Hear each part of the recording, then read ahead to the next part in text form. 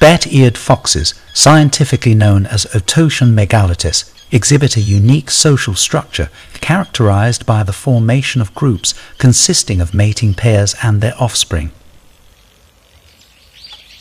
These small canids, native to the African savannas and grasslands, are renowned for their distinctive large ears, which aid in thermoregulation and detecting the sounds of underground prey.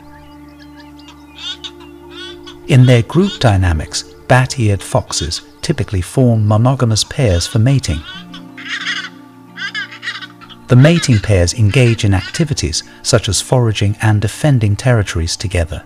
The female bat-eared fox gives birth to a litter of pups, and both parents actively participate in caring for and raising the young.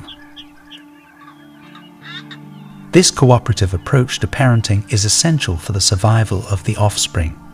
The social structure of bat-eared foxes provides several advantages. Cooperative breeding, where both parents contribute to caring for the pups, enhances the chances of the offspring reaching maturity.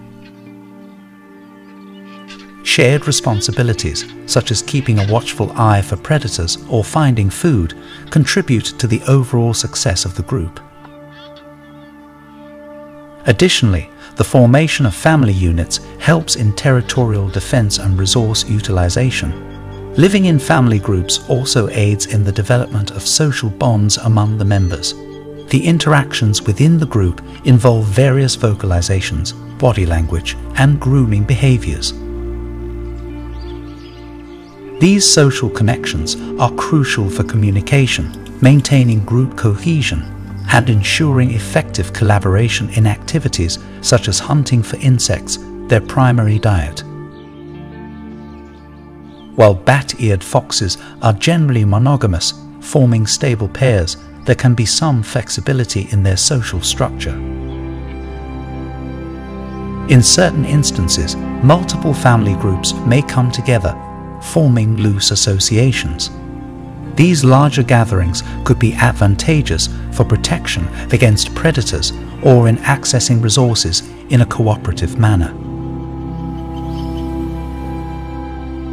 In summary, the social structure of bat-eared foxes revolves around the formation of monogamous pairs and the collaborative effort in raising their young. This cooperative breeding strategy contributes to the survival and success of the species in the challenging African ecosystems where they reside. The intricacies of their social interactions and family dynamics highlight the adaptability of these fascinating canids to their natural environment.